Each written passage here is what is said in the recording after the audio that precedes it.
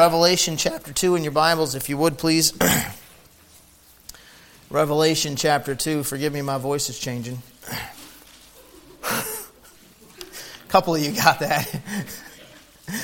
Revelation chapter 2. I am going to overlap a little bit of what we discussed last week, and with the Lord's help, we should be able to finish up this chapter this afternoon.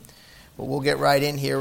Revelation 2:18. Unto the angel of the church of Thyatira write, These things saith the Son of God, who hath his eyes like unto a flame of fire, and his feet are like unto fine brass. I know thy works and charity and service and faith and thy patience and thy works, and the last to be more than the first.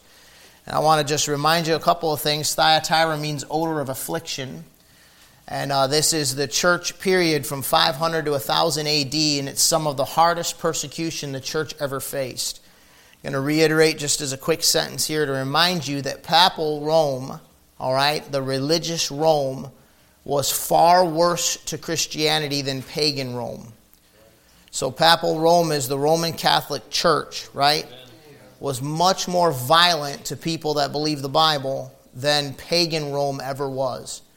And what you're in with this church period, you're in the darkest church period ever to be had. This the Dark Ages, the darkest period in church history that there ever was.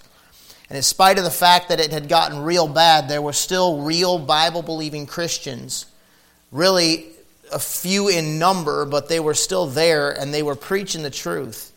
And on top of them, you had some that came out of the Catholic Church. So you had some that were in that church, and what they did is they heeded the warnings given by Jesus Christ in this passage. See, he says in verse 20, Notwithstanding, I have a few things against thee, because thou sufferest that woman Jezebel.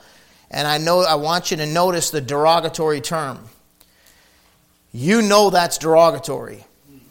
If you don't think that's derogatory, refer to your wife as that woman to somebody else when she's within earshot. See how that works for you. Brother Paul's been married forever and ever and ever, amen, and he's laughing pretty hard right now. That's a derogatory term. God hates this woman. God hates. Well, if you read your Bible, you find out, Jacob have I loved and Esau have I hated. These six things that the Lord hate, yea, 7 are an abomination to him, a proud look, a lying tongue, hands that shed innocent blood, heart that deviseth wicked imaginations, feet that are swift in running to mischief, a false witness that speaketh lies, and he. God hates sin but loves the sinner. He that soweth discord among the brethren. If you want the love of God, you find it in the person of the Lord Jesus Christ. And if you won't accept Jesus Christ and follow Jesus Christ, you don't have the love of God. God hates Jezebel, okay? And I'm going to make sure that you understand who she is before we're done here. That woman Jezebel, which called herself a prophetess, notice that, to teach and to seduce my servants to commit fornication and to eat things sacrificed unto idols. I gave her space to repent of her fornication, and she repented not. But I will cast her into a bed, and them that commit adultery with her into great tribulation, except they repent of their deeds. And I will kill her children with death. And all the churches shall know that I am he which searcheth the reins and hearts. And I will give unto every man according to his works. So the Lord's given them a warning, and he's saying, I'm giving her space to repent, and I got somewhat against thee. I got a few things against you, and here's what I have against you. So some of the Christians in that day and age that were in the Roman Catholic Church were recognizing God has some things against this. This is not biblical. This is not right. And they began coming out of the Catholic Church. They came out of the Catholic Church and they began preaching with the Bible believers that were there that were always separatists. They weren't a part of the Catholic Church. So they went under a lot of different names, and I pointed that out to you before. Those that came out of the Catholic Church, all right, some that had separated from Catholicism are the Catharists and the Dominicans and the Franciscans, and I mentioned that to you last time. Those are some of the names of those that had come out of the Catholic Church. Throughout church history, people that were premillennial, just like you and I, preaching the gospel and believing the Bible. And coincidentally, they were using the same texts from which the King James Bible comes. They were always there, and they went under a bunch of different names. And I kicked the Baptist briders a little bit because it aggravates me, the arrogance and stupidity of that argument. As somebody asked me just this last week, said, hey, I was baptized in a different church. Do I have to get baptized again under you? I said, were you baptized after you got saved? Yes. Were you baptized by immersion? Yes. Did you know what you were doing? Yes. Then no. I don't care if you're, hey, there's one of our converts. I baptized him. Like, come on, give me a break, I think it's pretty cool to be, as a pastor, to be able to say, I baptized him. Every anniversary, I've come this close to asking people to stand if you got saved in this church. Stand if you got baptized in this church. Stand if you were married by me. Stand if you were buried by me. I mean, you know what I mean? I think it's a neat thing. It's a blessing.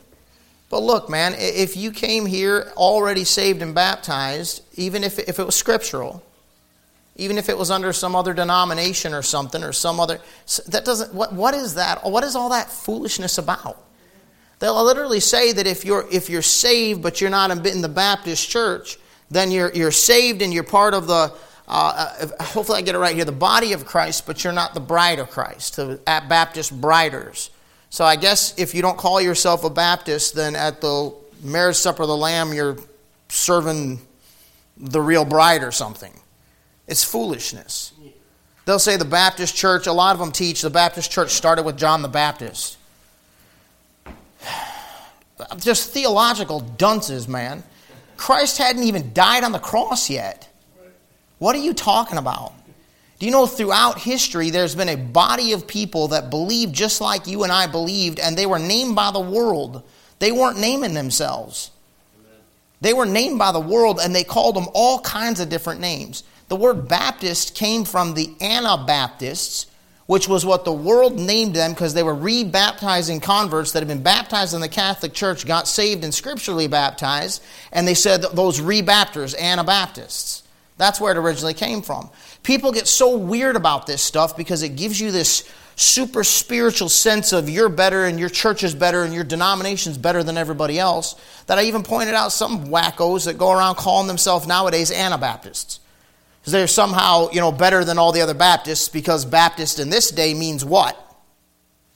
If you're a Baptist, do you believe the Bible or not? Are you a Calvinist or not? Can you lose your salvation or not? You don't know. So years ago it may have meant something, but nowadays you have to say, I'm an independent, premillennial, pre-tribulation, King James only, Bible-believing Baptist. And most people out there in the world will go, okay, what's all that mean? Folks, what I'm trying to say is it's not about any denomination. It's not about our name. Now look, I get the threat. You know what the threat is?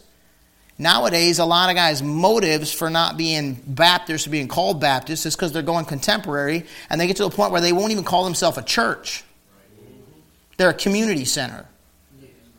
Well, guess what? I'm not ashamed of the name of Jesus Christ. I'm not ashamed to believe in the Bible and standing on the book. I'm not ashamed of the heritage from which I come and the people that I fellowship with. And it's about a body of doctrine.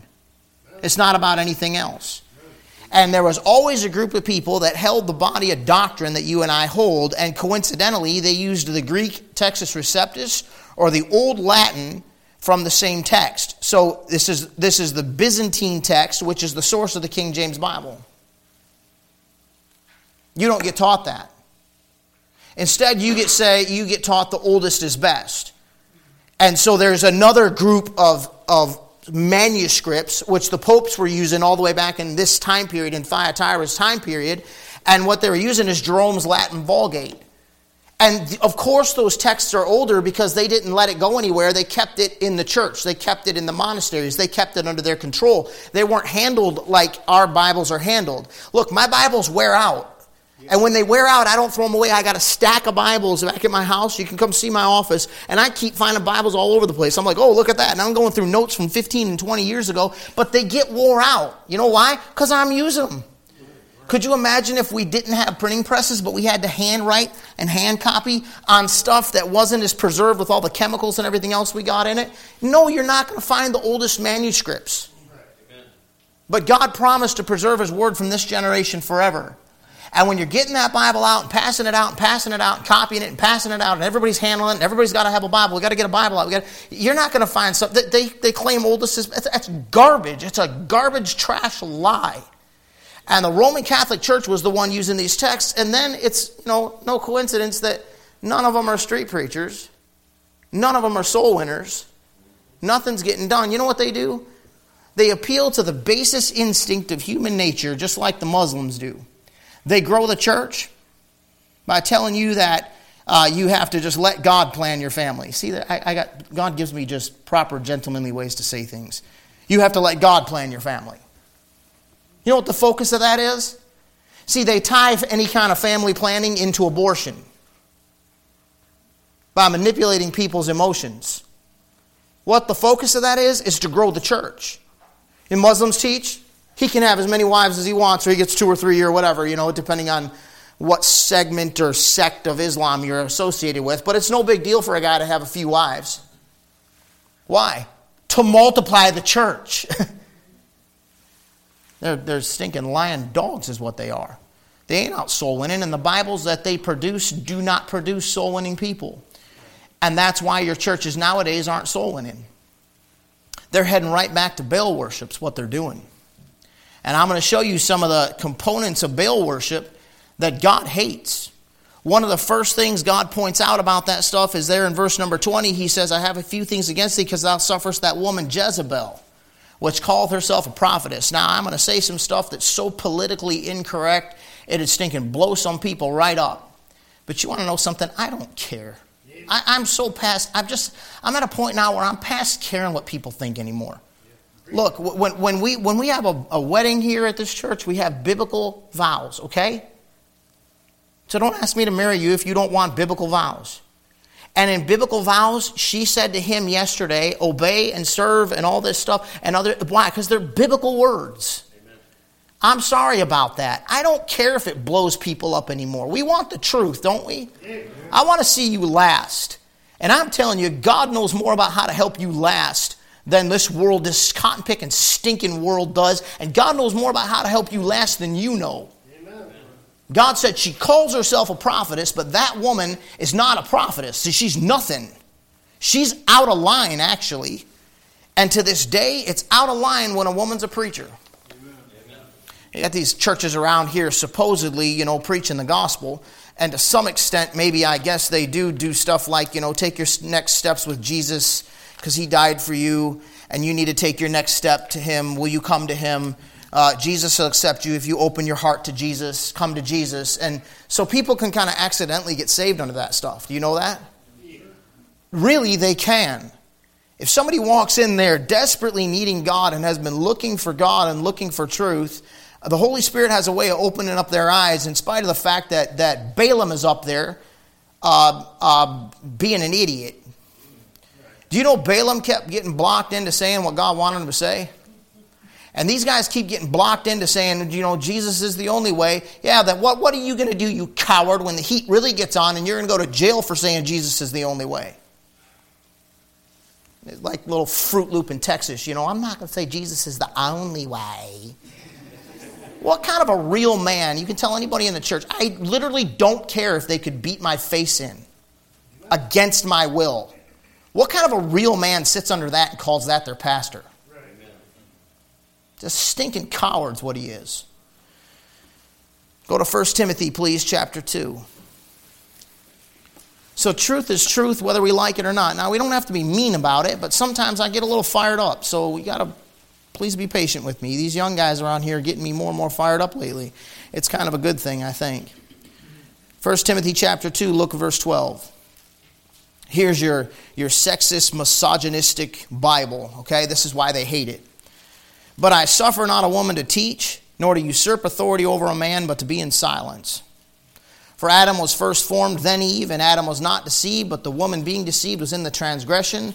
Notwithstanding, she shall be saved in childbearing if they continue in faith and charity and holiness with sobriety. You know what he said?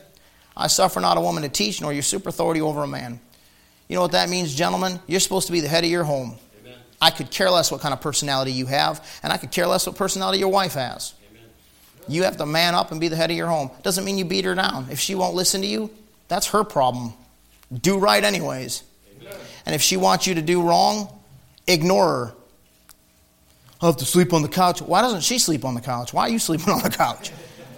Man up. I'm sorry, but man up. Be what God wants you to be. God said, I suffer not a woman to teach, nor usurp authority over a man. I can't stand these women preachers. How is it that women preachers are always so masculine, and male preachers that are modern day preachers are so effeminate?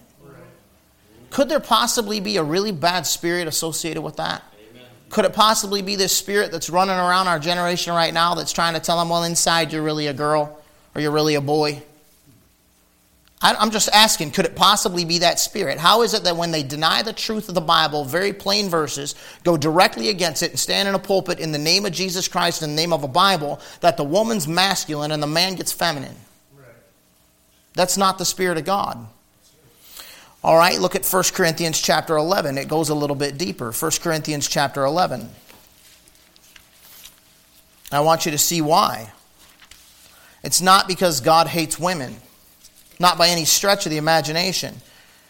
To be honest with you, I hate to sound like a jerk on this, but there's really not anybody. I mean, there's one old preacher, 20-something years older, that my wife and I both respect his opinion and advice above anybody else, really. He's been doing what we do for 20 years longer or whatever, and he's been a blessing to us, right? He's our pastor. Outside of him, she's the first person I'd ever go to, and usually before I talk to him, I talk to her first. And if her and I can't figure it out, then I go to him. Yeah. I don't care what you say. Well, that must be Miss Grace behind him. Well, shut up. It's none of your business. It's my marriage. If you don't like it, then tell your husband to go be a pastor somewhere, and then you can control him like you think she's controlling me. Like you think she's controlling me. But she's my wife. I respect her opinion. She's intelligent. She's been a blessing to me. She hates it when I say things like this, but that's all right. I do what I do anyways. She'll sleep on the couch, not me. No, I'm just kidding. All right, I'll be in the office tonight. Do you understand that it's not a put down? Yeah. Do you ladies understand that? I have 4 daughters. I would never turn my daughter over to a man that disrespects my daughter. Amen. You might not ever find him. I might be smarter than you think I am. The perfect crime for the first time. But that doesn't change the truth of what God says. And there's a danger there that you have to be aware of, gentlemen. Ladies, you got to be aware of it. Look at the danger. 1 Corinthians 11, verse number 10. It says, for this cause ought the woman to have power on her head because of the angels. Do you see that? What's that talking about? You know when Lucifer wanted to get at Adam, what he did? He went to her. Because he knew that in spite of the fact that that man knew he was doing wrong, he was not deceived. He sinned willfully with a full knowledge of the truth. She was deceived. He wasn't. The devil capitalized on the fact that a woman's a little bit more intuitive, maybe, a little bit more emotional. And because of the hormones and all the way that the hormones work in a female body, there's certain times that she's a little more susceptible to maybe depressing thoughts or happy thoughts or whatever. He just knew that he could get at her. And so he got at her and then used her to get him, because he knew once he got him hooked to her, he would willfully do stupid things because of his insane love or whatever it is. It's not always love, girls, when you're young. You might be loving him, but it ain't necessarily a two-way street yet. Because of the influence she could have on him, so he deceived her. She was just deceived. She wasn't willfully, she was deceived. And then she went and got him to do something directly against God. So God said, because of the angels. Now look, in Genesis chapter 6, the sons of God saw the daughters of men that they were fair, right? And they all took them wives which they chose. When you start studying your Bible and you look over there where he talks about the sons of God, every time that phrase shows up, it is when God makes a direct creation. Adam was a son of God. Jesus Christ was a son of God. You become a son of God when you're born again. Until then, you're not. It's a direct creation of God. The angels in Jude that kept not their first estate. What was their first estate? It was a supernatural estate. It's not talking about when they fell. It's talking about the way they were originally created, supernatural with eternal life, right? When they become men, Psalms explains it. He says, ye said ye are gods with a small g, but ye shall die like men. Why? Because they left their estate in an angelic state and they came down to earth. It's no coincidence, folks, especially young people hear me, it's no coincidence your movies are obsessed with aliens coming down and breeding with women.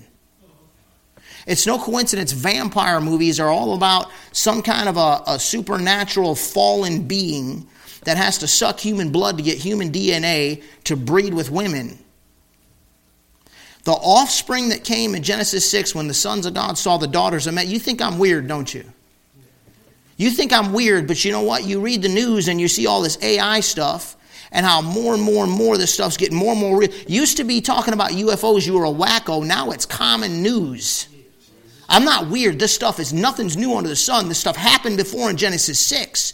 They came down, they saw the daughters of men. You know, all that Greek mythology is rooted in some kind of an event that happened in the history. And you got men with beasts, a mixture of the two, mermaids. What is it, the centaurs or whatever? That's a horse body and then a horse body, and then from the waist up, it's a man. You got something perverse going on. They left their first estate. They came down and they took them wives, which they chose. They're seducing women. And what they're doing when they're seducing those women is they produce a giant race of mutated freaks that are getting to be humongous. They're giants in the earth. Those are demonic beings. That's some kind of a cross between a demonic being and you think I'm nuts, but I'm telling you, you watch it happen again in the tribulation period. You ever think about why God drowned out the whole earth? He even drowned out the animals. And only certain animals made it into the ark. How'd those animals know to go to the ark? How come all the animals weren't rushing the ark? Do you know the Bible tells you that the beasts obey God? So God sent specific animals. You and you go. You and you go. You and you go. You and you go. You don't go. So they're instinctively going to that ark because God sent the ones he knew were still pure-blooded. You know why he killed the animals? Something perverse had gone on. There was some wickedness happening, and it was all rooted in demonic activity. And I'm telling you right now, like I said last time, if you want to get demon-possessed, you can do 3 things. Number 1, start drinking alcohol. Right? Food and spirits. It's funny it says food and spirits, plural. Oh, that just means good times, does it? You walk in here, like I said last time, you walk in here and you say there's a good spirit in this place. How come you don't say good spirits? Right. Instinctively, even people that are lost will walk in and say there's a good spirit in here. Yeah, what spirit you think that might be? Food and spirits. Alcohol. I'll tell you another way if you really want to get demon-possessed. I'll tell you another way to do it. Drugs. They will tune you into stuff that's out there and it's real and it works. If you want to get demon-possessed, go for it. And then there's another way. If you really want to get demon-possessed, there's another way. Fornicate. And call it love. Just give your body to whoever you feel like. Just have fun, have a great time, enjoy yourself, get seduced by some guy that ain't your husband, and just go for it. Just get girl crazy, fellas. Just doesn't matter. Just whatever you can conquer. You want to get demon possessed? That's a great way to do it. You say, really? Yeah, fornication is involved in devil worship and Baal worship and all kinds of wickedness and demon possession and all the rest of that stuff. God tells you in the church not to be a fornicator. Jezebel was. Now let me just burn down here real quick through some of the stuff I gave you last time. We followed that thing from there. You can go back to Revelation chapter 2 for a minute. We followed that thing all the way back at the early point of the Bible to find out, because what we want to do is when we're in Revelation, we want to identify who Jezebel is. And she's embedded herself into the church age. So that's kind of scary, right? Because when you talk about Jezebel and you talk about Baal worship and Balaam and Balak and all that stuff, you think when I say Baal worship, you think Old Testament. Right.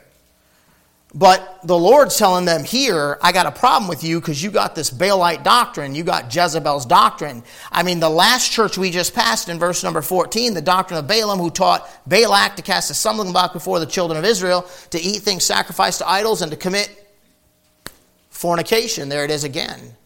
So the last church had this problem. Now this church has this problem.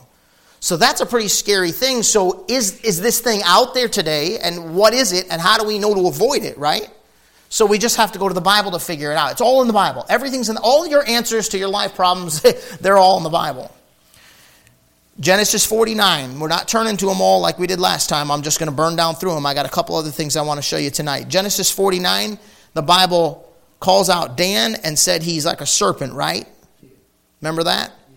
So after service, Kasich came to me and I said, hey, Dan. He said, nope. I said, huh? He said, Daniel. The Lord showed it to me. From now on, it's Daniel. I was like, man, I wasn't even thinking of you, brother. He's like, nope, from now on, it's Daniel.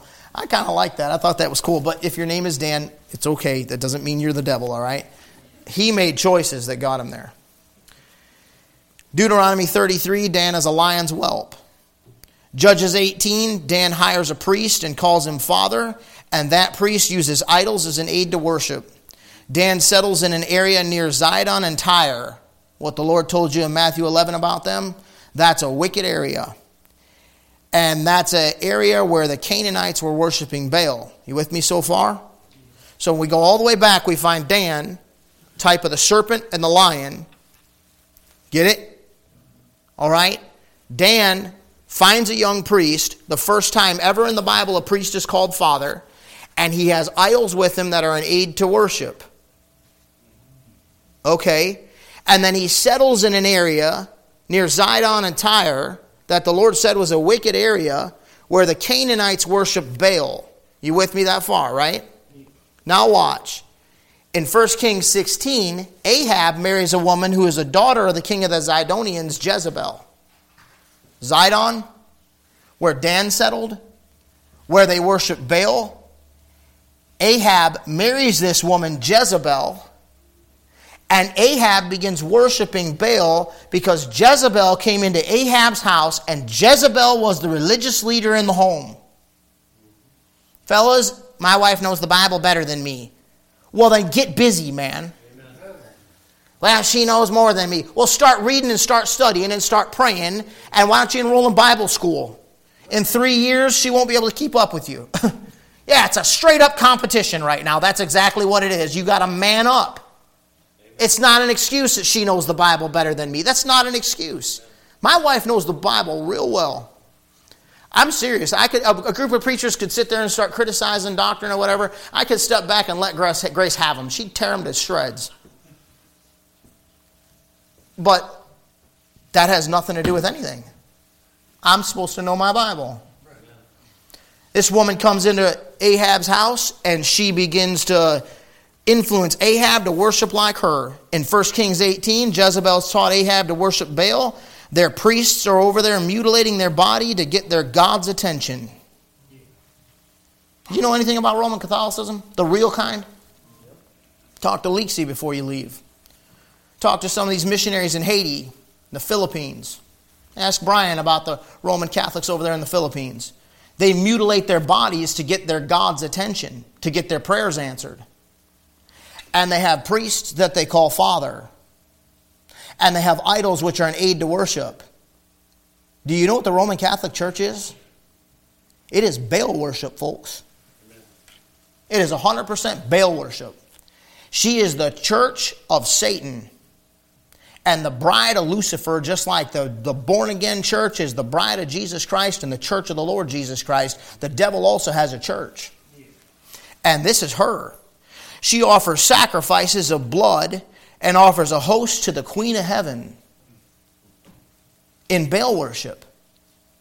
They offered sacrifices of blood. And I told you last time, they worship from 11 to noon on Sunday. Sunday. They worship from 11 to noon. Now, the Catholic Church tells you to drink this. It's the blood of Jesus. And it's the host. It's his body. And they call Mary, and she came up in this time period between 500 and 1000 AD. They deified Mary, and they call her the Queen of Heaven. You know what? You got to not want the truth. That's what you got to do. Yeah. You got to bury your head in the sand and say, I won't see it, I won't see it, it's not there, I won't see it, I don't believe it. 100%, you're right. It's as clear as it could possibly be. In 2 Kings chapter 10, to just put a nice little cherry on top, and we'll move on after this, these Baal worshiping priests, they wear black robes called vestments. You know what you got? Roman Catholicism. It's 100% what it is, no question. So this woman comes in and she seduces them. And it's similar to the doctrine of Balaam, who taught Balak to cast a stumbling block. You know what he had him do? He had him eat things offered to idols and commit fornication. What was the deal with Balaam? Go back to Numbers chapter 31. Let me show you something. Numbers chapter number 31.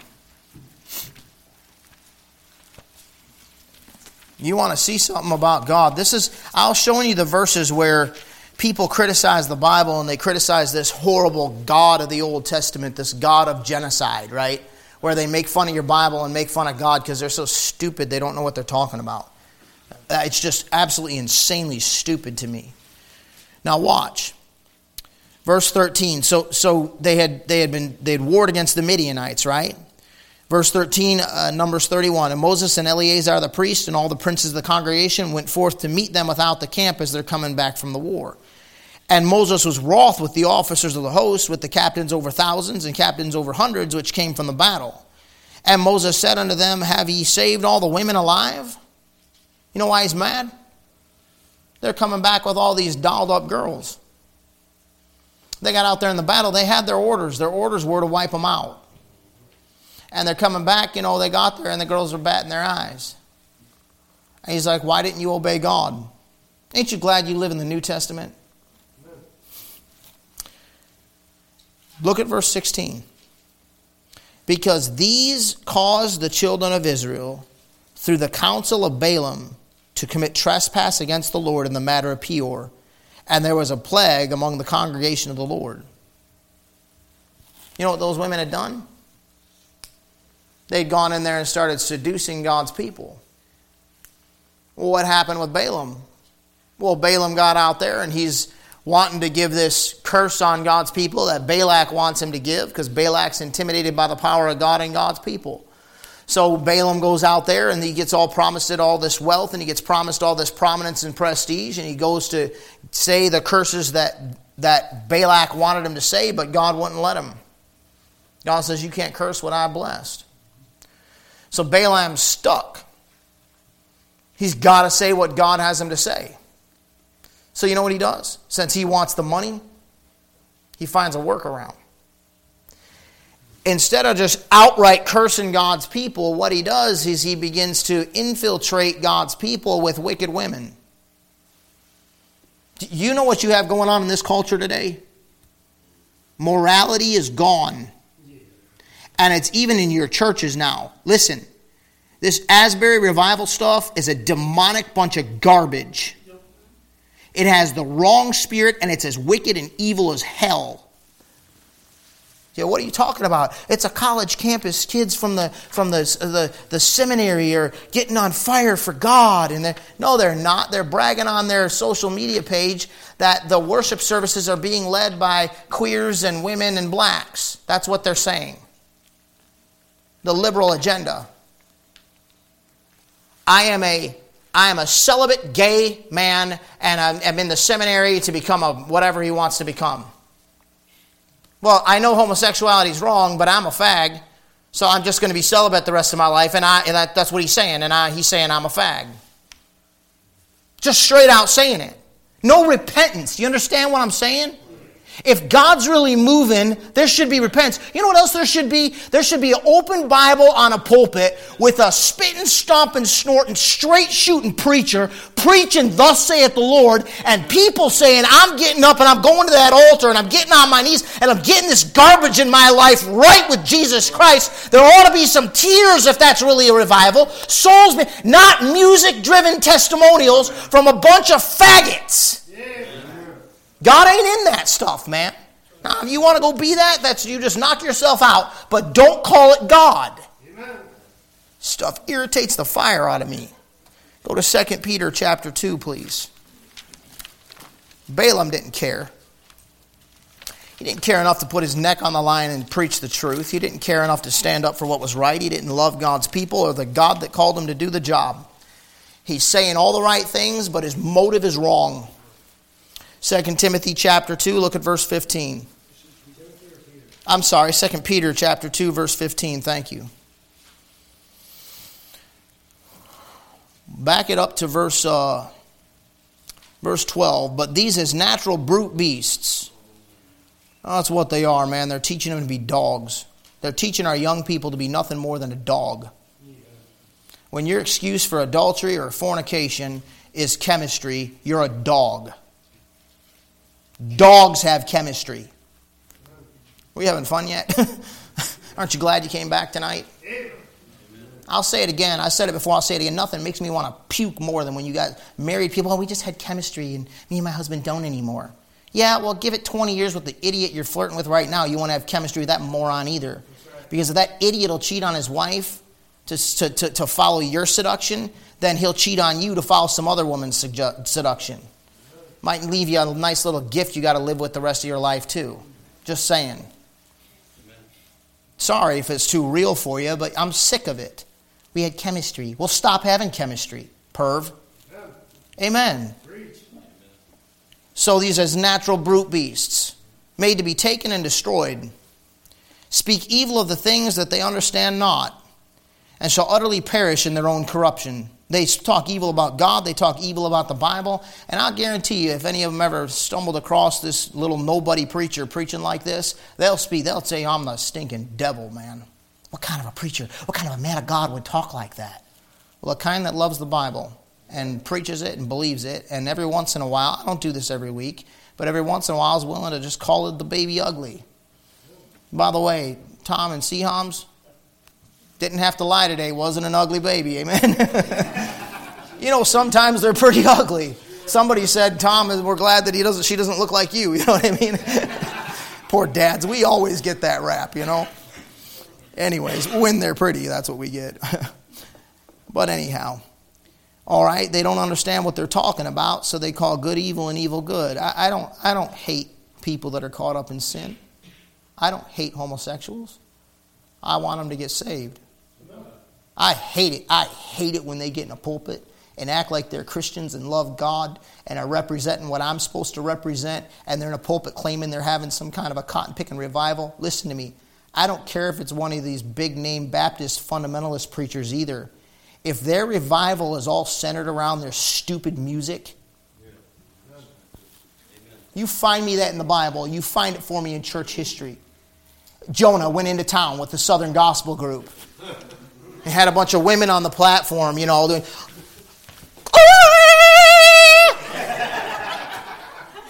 And they're... You're getting moved... Hey, listen, it's okay to get moved emotionally once in a while.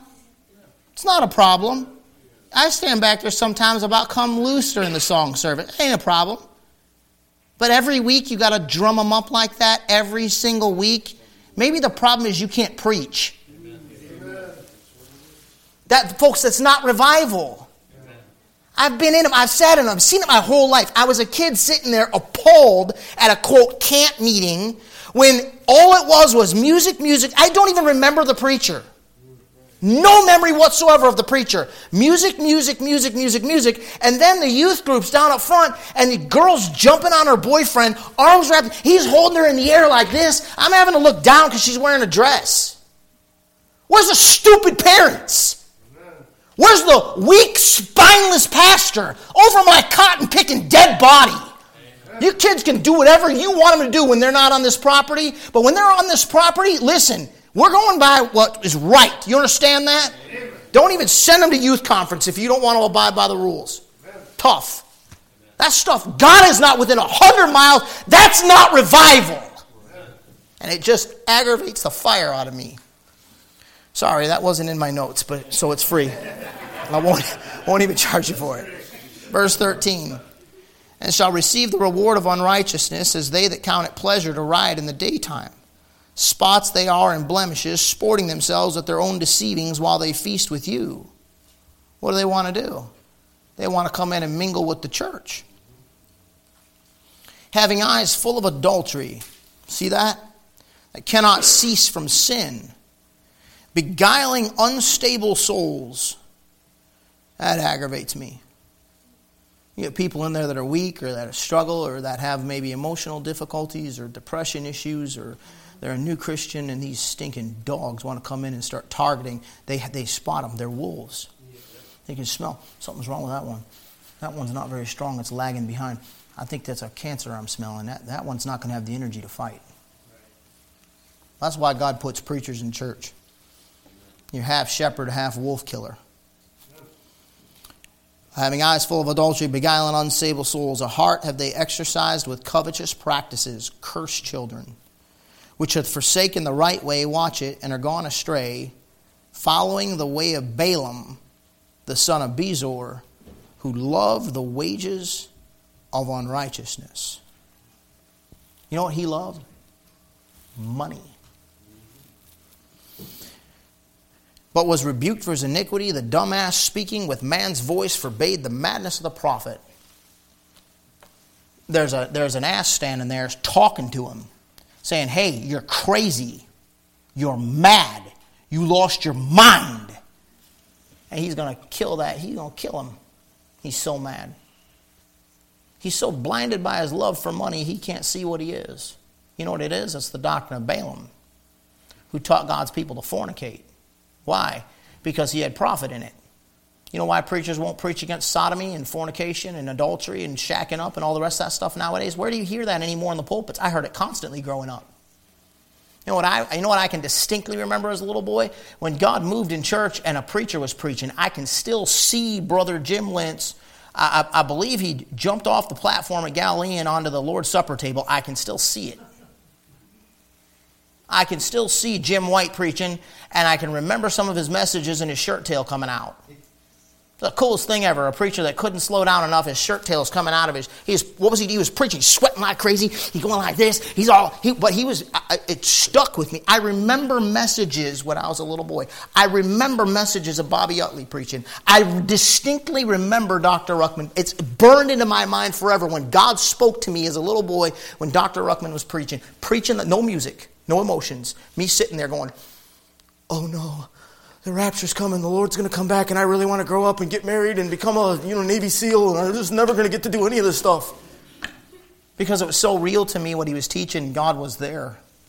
It was burning stuff into my soul that's still with me today. It was God moving. And it wasn't a bunch of men doing what they're doing for the love of money like the Roman Catholic whore. That's exactly what it is. She's the whore of Revelation, and we'll get to that as we go through Revelation. God makes it very clear. Jude 11, and then let's go back to Revelation chapter 2. I said Jude 11. I didn't say chapter. I think that's a first time. That's a win for me. First time ever. Jude 11. Woe unto them, for they have gone in the way of Cain and ran greedily after the error of Balaam for reward, and perished in the gainsaking of Korah. You know what they did? They ran in the way of Cain. Cain, the fire didn't fall from heaven. It did on Abel's. God didn't reply to Cain. When the Baalites were over there trying to get their God to respond, beating themselves and doing all the stuff they were doing and carrying on with all their foolish shenanigans, God didn't talk. No fire fell. No. Elijah goes and he says, get, 12 barrels of oil, water? Yeah. The most precious substance there was because it was a drought. Mm-hmm. And then he said, now dump it all over that thing. He made a sacrifice to God of the most precious thing he could. And then he stacked the odds against him. And then he prayed, and guess what happened? The fire fell. Where was all the religious shenanigans? Where was the music program and the Southern Gospel team and the praise group? Where was the rock band and the purple lights and the black ceiling? Where was the fornicating youth group that wouldn't be rebuked or controlled by anybody? Where was the adultering people in the pews that were happy that they were affirming their faith in Jesus today? No, the fire fell. It was a man of God making a sacrifice to God and saying, God, I'm yours, and I'll give you a message, and I'm the only one out here. If there's more, they're scattered around because they're being persecuted, and we don't even know really if we're going to survive this thing, but I'm here, and I ain't going with Jezebel. And if you're God, would you burn it up? God said, not just burn it up, but he licked up all the water in the trench around it. Yeah. There's a big difference, man. That's what I want to be. Back to Revelation chapter 2. I want you to see how merciful and gracious God is. Verse 21, don't worry, we'll be done in a minute. I gave her space to repent of her fornication, and she repented not. Ain't God good? She's a fornicating wife. Do you know scripturally That's an adultering wife is worse than a whore. Did you know that? In the eyes of God, an adulterous wife is worse than a whore. Now, some of you got saved late in life, and if you've made some mistakes, I don't know nothing about it. I don't want you to leave here beat up. It's under the blood. You're washed clean and you're white as snow. You understand that? Don't go back there. And for those of you that haven't ever done it, that's something like that yet, don't. This woman, Jezebel, is wicked and ungodly, and she's an adulterous wife. She's a fornicator. And God said, as wicked as she is, I gave her space to repent. You know why you're still here? You know why this country's still here? You know why God has not smoked this country? Amen. You know why Russia hasn't pushed buttons and China hasn't pushed buttons and we're not all walking around eyeballs glowing and skin melting off of us? Because God's given us space to repent. Amen. You know why some of you kids feel like you're getting away with it? Whatever it is. You ain't getting away with nothing. God's given you time to get right, and you better get it right. It's easier to just get to God and get it straightened up than it is to get caught. It's a lot easier. He's a merciful God. You can trust Him. He says, since she won't repent, I'll cast her. Remember, Ahab did. You guys remember that? Yeah. Ahab repented, Jezebel wouldn't. I'll cast her into a bed, and them that commit adultery with her into great tribulation, except they repent of their deeds.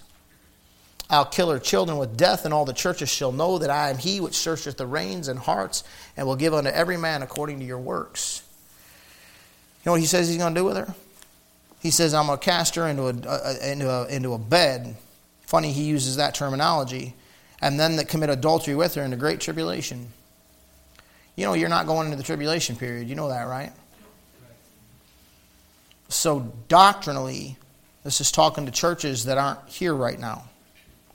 Practically and historically, there was a problem back here in the churches. We better make sure we don't have that problem. Amen. He said, I'll kill her children with death. Now, historically and practically, do you know what was happening from 500 to 1000 AD? The Black Death. Do you know the vast majority of people dying were Roman Catholics? While the Roman Catholic Church is trying to obliterate Bible believers, God sent a plague. Just like He did with the passage we read with Moses. You know why they were dying? They stopped following the Bible. The church had taken the Bible away from the common man, and so they became like animals. The defecation was just in the streets. They weren't taking it out of the city like the Bible teaches in the Old Testament to take it out of the city. You take a Bible out of their hands and they're literally defecating in the streets. You think I'm crazy? Go to Haiti. And make sure you get armed guards, because we had armed guards with us when we went, and people that live there that know when to turn down what road and what road not to turn down to and where to go. We weren't alone, and still about 3 times had stinking people coming after us, like me specifically for whatever reason, about to get attacked. Oh, well, the national religion's voodoo. Isn't that interesting? No Bible. And it's literally like you could die over there from diseases that are spreading. Communicable diseases.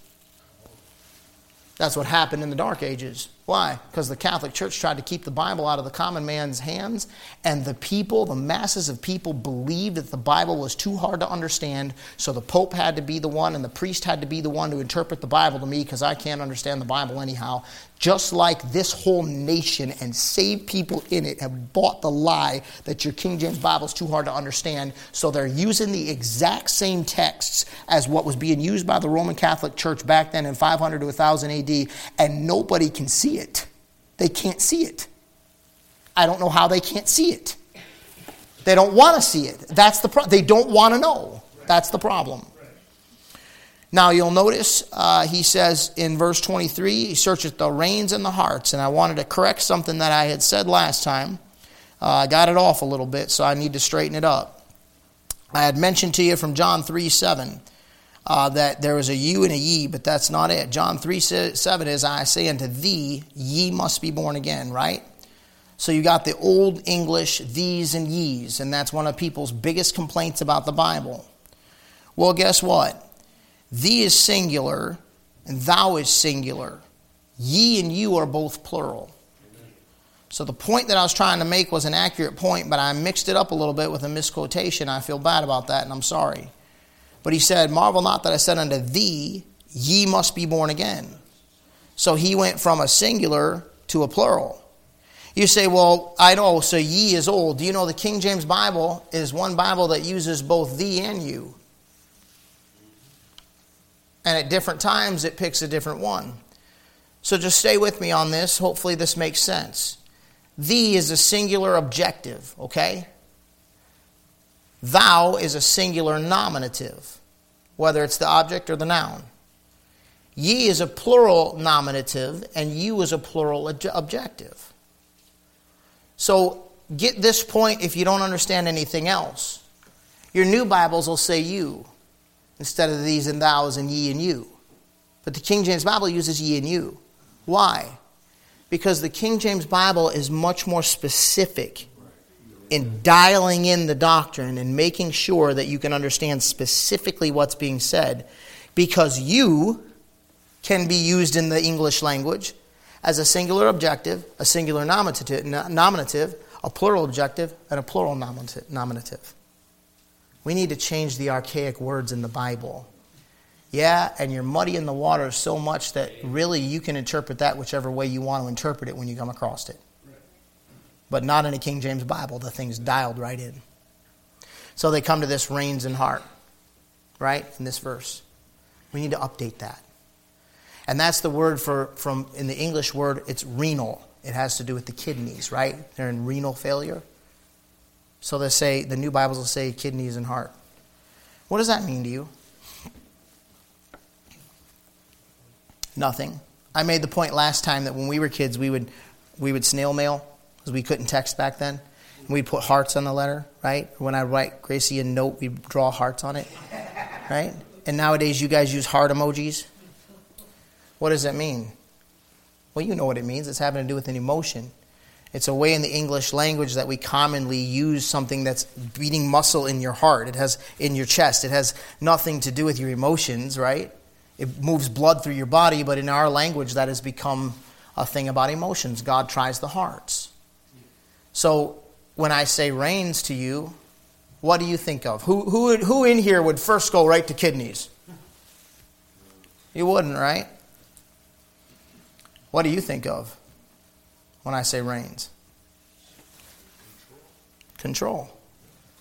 Well, the King James Bible's outdated, so help us out and put kidney in there, you liar. Your motive is to make it easier to understand, huh?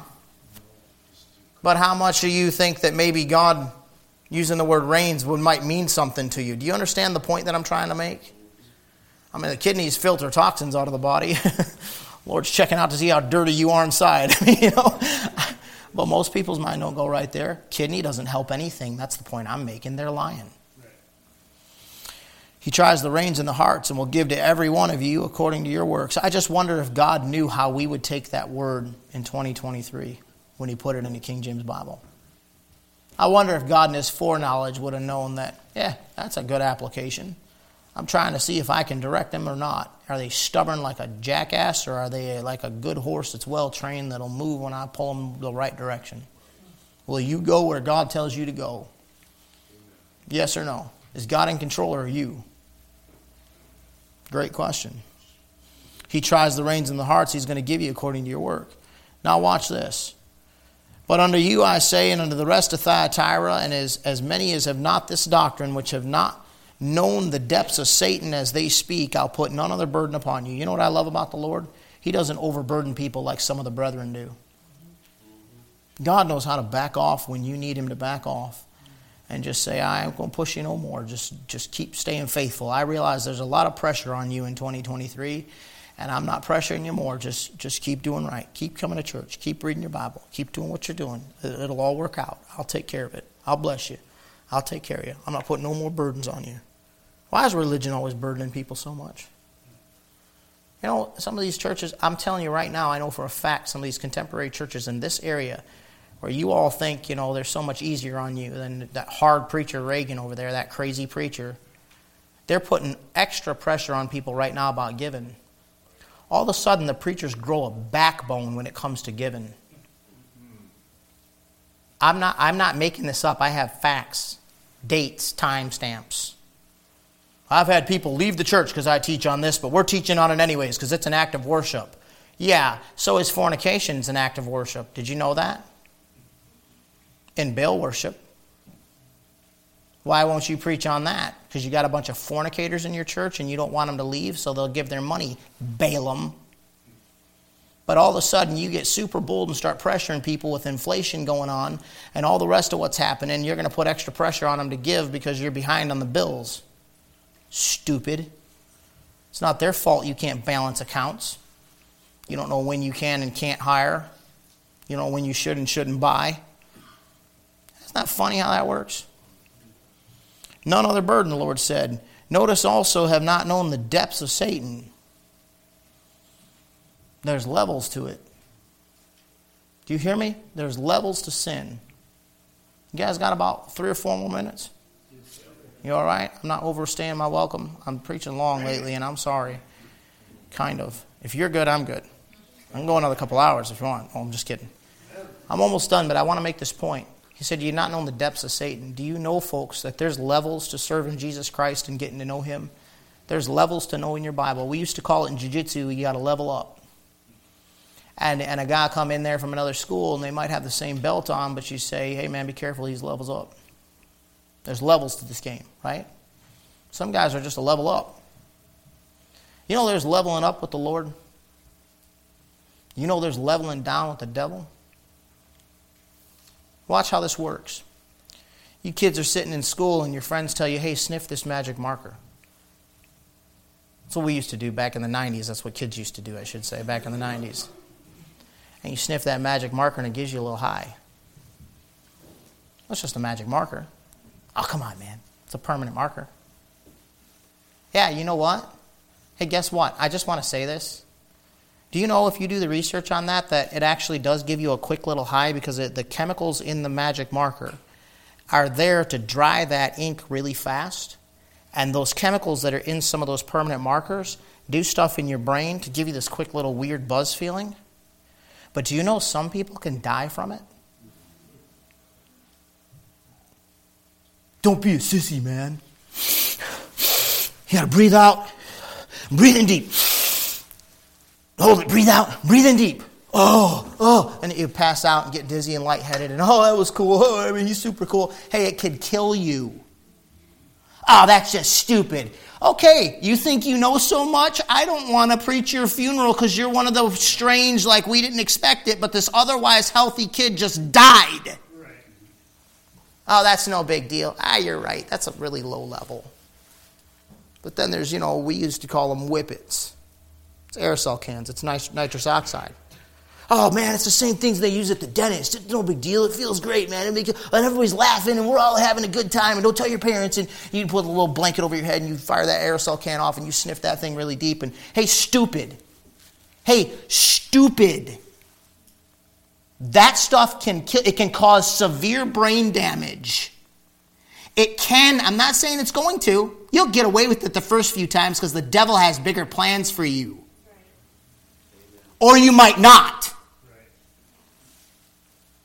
But it can kill you. I didn't know I didn't know your stupid little friend, who I love in Jesus' name, but your stupid little friend, I didn't realize that they went to a lot of years of school.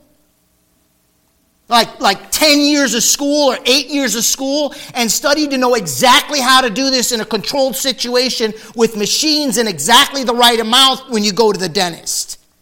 But your dumb little friend has just enough truth to be the devil. That's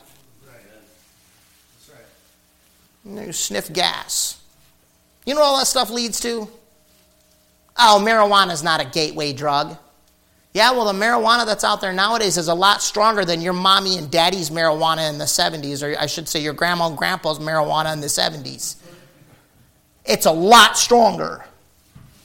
And it is one of the most dangerous drugs now. And it's the step towards cocaine and heroin and meth and all the rest of that stuff. There's levels. You understand what I'm talking about? So why even take the first step down that road? Please, I'm not being mean to you. I care about you. And some of those stupid kids in your school might be getting away with it. But that doesn't mean you're going to. And they're not cool. Amen. You let them keep doing that stuff. And someday they'll be saying, yes, sir. And you'll say, hey, hurry up and clean the toilets. I got to go in here. I got a business meeting for my 6-figure salary. Go on and clean the toilets there and enjoy your half a brain you got left. There's levels to it. You understand what I'm trying to say? There's the same thing with it spiritually speaking. God says, if you haven't known the depths of Satan, hey man, I don't need to be smart about all that stuff. I know way more right now than I want to know.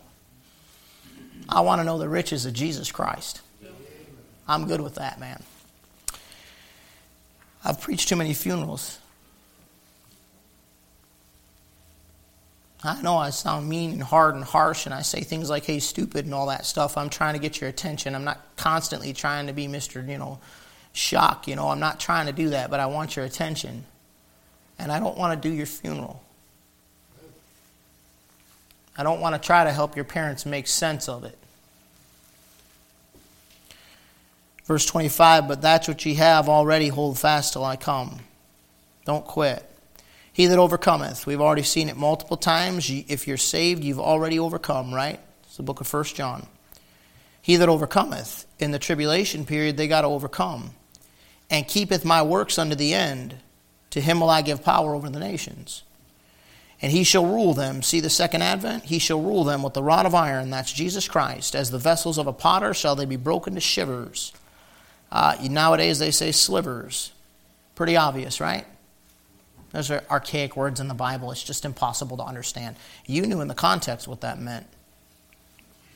Even as I received of my Father, and I'll give him the morning star. Interesting that the next period that's coming, they call John Wycliffe the morning star of the Reformation. He says, I'll give unto him the morning star. He that hath an ear, let him hear what the Spirit saith unto the churches. You see that? You know what God said? He said, the guy that wants to listen, listen. You don't want to listen? Don't listen. If you have an ear to hear, then hear. See you later. Isn't that rough? It's your choice. Folks, I'm telling you, I want to hear. I don't care what he says to me, about me. Whatever he's got to say, I want it. All right, let's go ahead and we'll be dismissed in a word of prayer here. Thank you for your patience. Sorry I went a little bit long tonight, but